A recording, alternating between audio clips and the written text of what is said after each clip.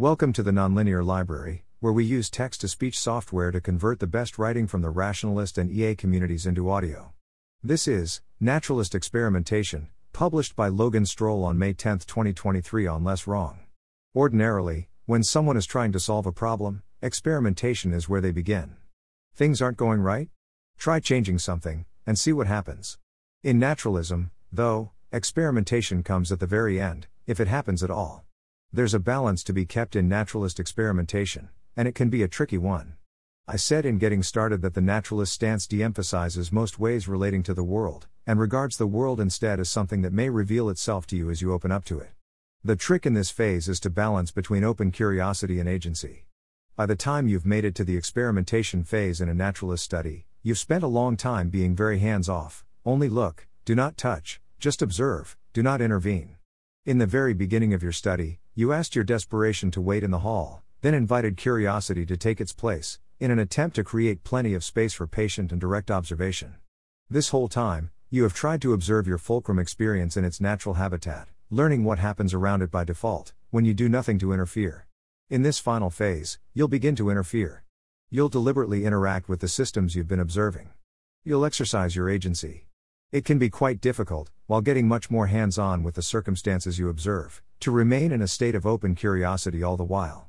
It can be tempting to stop exploring patiently, and start trying to immediately force the outcomes you want. I'm not here to tell you that it is wrong to force the outcomes you want, to grab onto the levers of causality that you've discovered and use them to guide the world into your preferred configuration. If you've made it this far, you're probably in a much better position to do that wisely than you were when you started. In this essay, I only mean to show you that it is possible to choose another way to interact with those levers, if you want to. It is possible to balance agency with patient, direct observation, in a way that causes your understanding of your topic to deepen indefinitely, rather than bringing your study to an abrupt close. Instead of switching to goal-oriented engineer mode to obtain the object-level solution that you wanted at the start, you might prefer to take a much longer path toward deep mastery of the field you've really only just begun to explore. I call that longer path naturalist experimentation.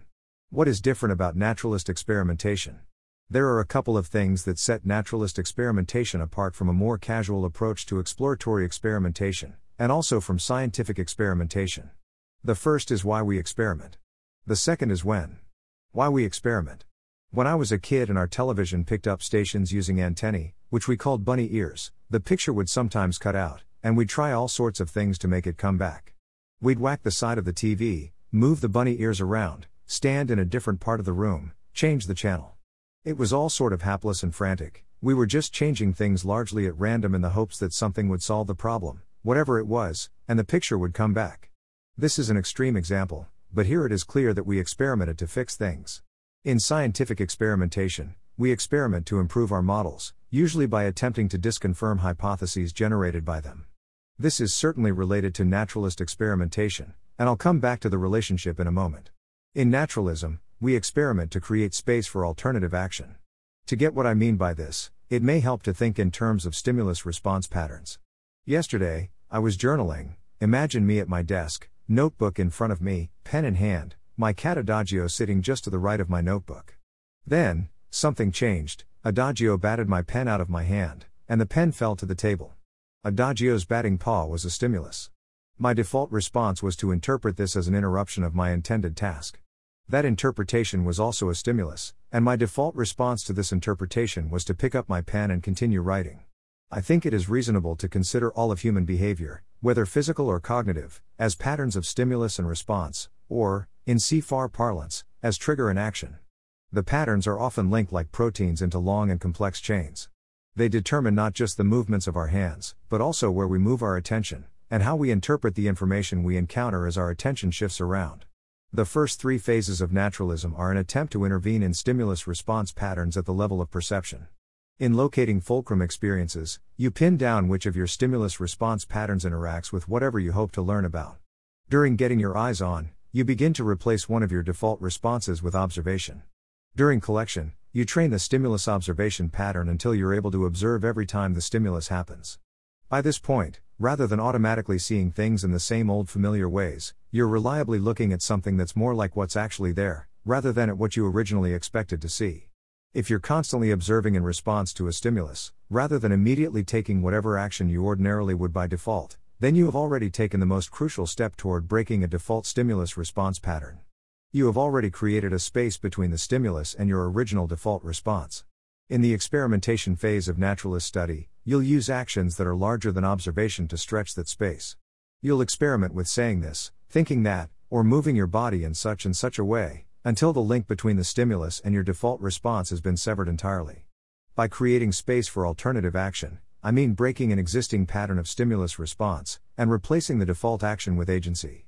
One reason it's valuable to begin with perception is that your set of available actions is largely determined by your perceptions. If you perceive a teacup as empty when in fact it's full of tea, it will not occur to you that you could drink the tea. You have to see that the tea is there, first. But even after you've done a lot to correct your perceptions, you may still be locked into habitual ways of thinking and acting in response to those perceptions. Just because you can see the tea does not mean it will in fact occur to you to drink it. You may not recognize the choices available to you until you try to make new ones. For example, even if I can see in perfect detail all the thoughts and impressions comprising conformity bias, I may have no idea what else I could do when those things happen, besides conform. As we learn, our thoughts and actions become haunted by the ghosts of departed perceptions. Experimentation in naturalism involves exploring the possibility of responding to your perceptions in unfamiliar ways, so that you can move freely in the world as you see it now, instead of restricting your motions to outdated habit. When we experiment. So the first big difference between naturalist experimentation and other approaches is why we experiment. The second big difference is when we experiment.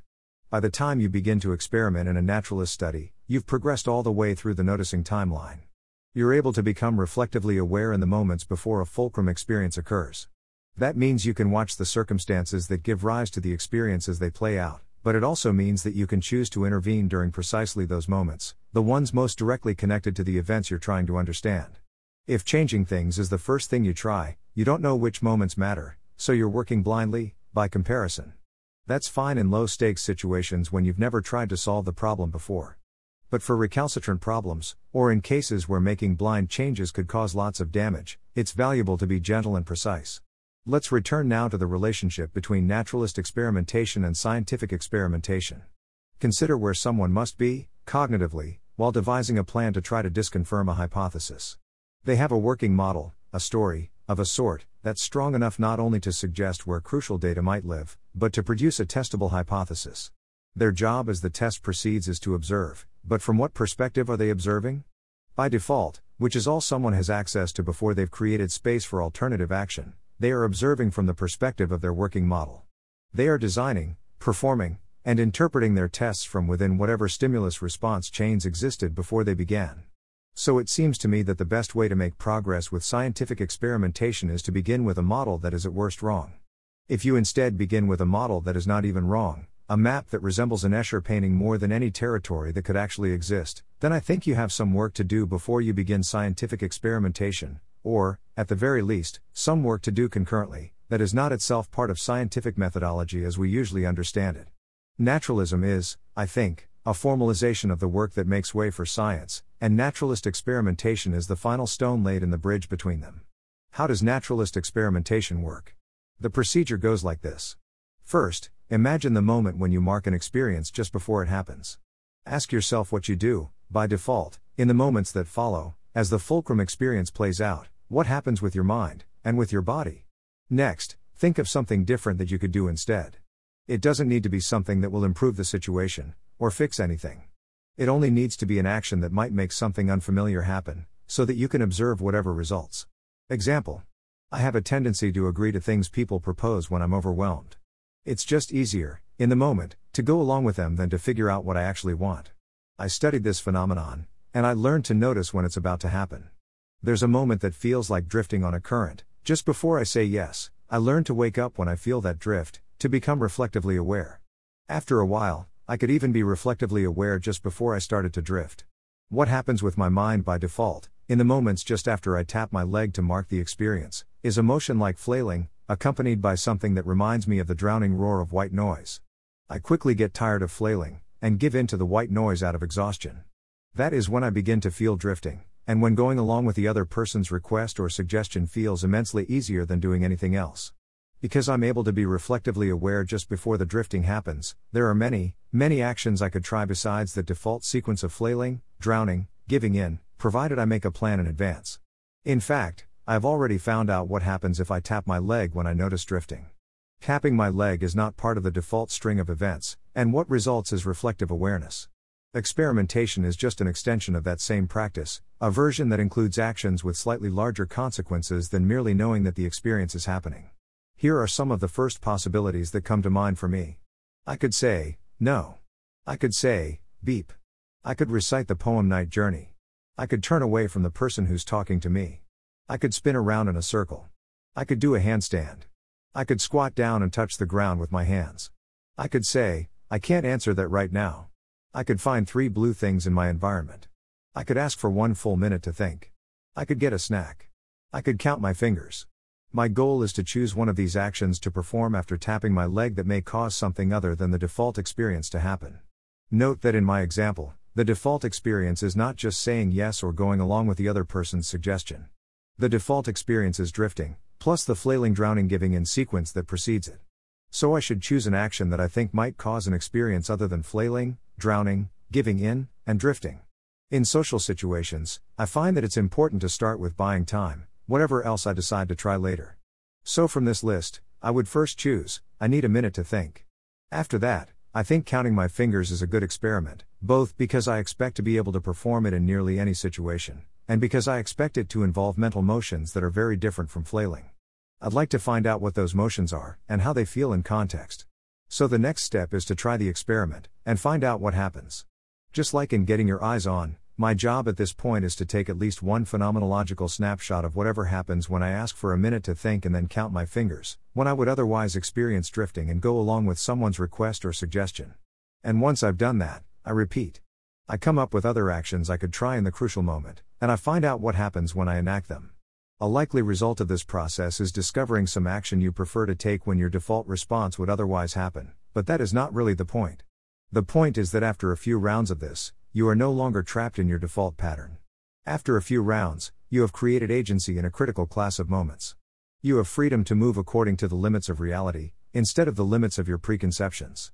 And because what you've created is not merely a specific new habit, but agency around a critical moment, you can continue to observe and learn to your heart's content. You can investigate all the systems surrounding your topic until you are an expert in everything to do with it, if you want. You can not just do a little better than before, but master a whole swath of territory. Scientia, as they say, potentia est. What is it like to experiment in the context of a naturalist study? For me, naturalist experimentation feels like refinement, honing, and taking the step from competence to mastery. Sometimes, it also feels like playing around in frozen time, like the Matrix scene where Neo picks a bullet out of the air.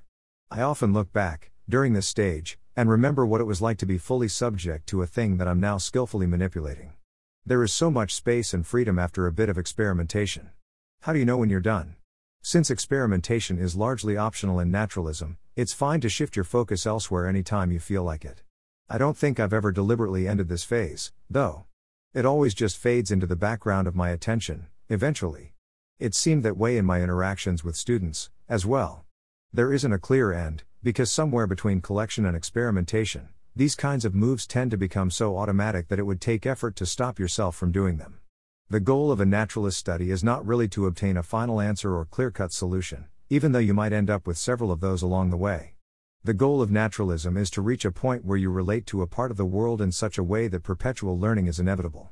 A person has completed a naturalist study when their new default ways of thinking and acting lead them to better understand their chosen topic. You can be sure this has happened if you look back at the past 6 months and realize you've learned a lot about that thing you once studied deliberately, despite having mostly forgotten about it all this time. Appendix 1, Process Summary. Ask yourself what you do by default during, and just before, your fulcrum experience. Try to answer in concrete detail. Think of something different, but innocuous, that you could do instead. Try out the alternative action, and take a phenomenological snapshot of whatever results. Think of more alternative actions you could take, and try some of those out as well. Appendix 2, Glossary. Creating space for alternative action, breaking an existing pattern of stimulus response, so the default action can be replaced with agency. Thanks for listening. To help us out with the Nonlinear Library or to learn more, please visit nonlinear.org.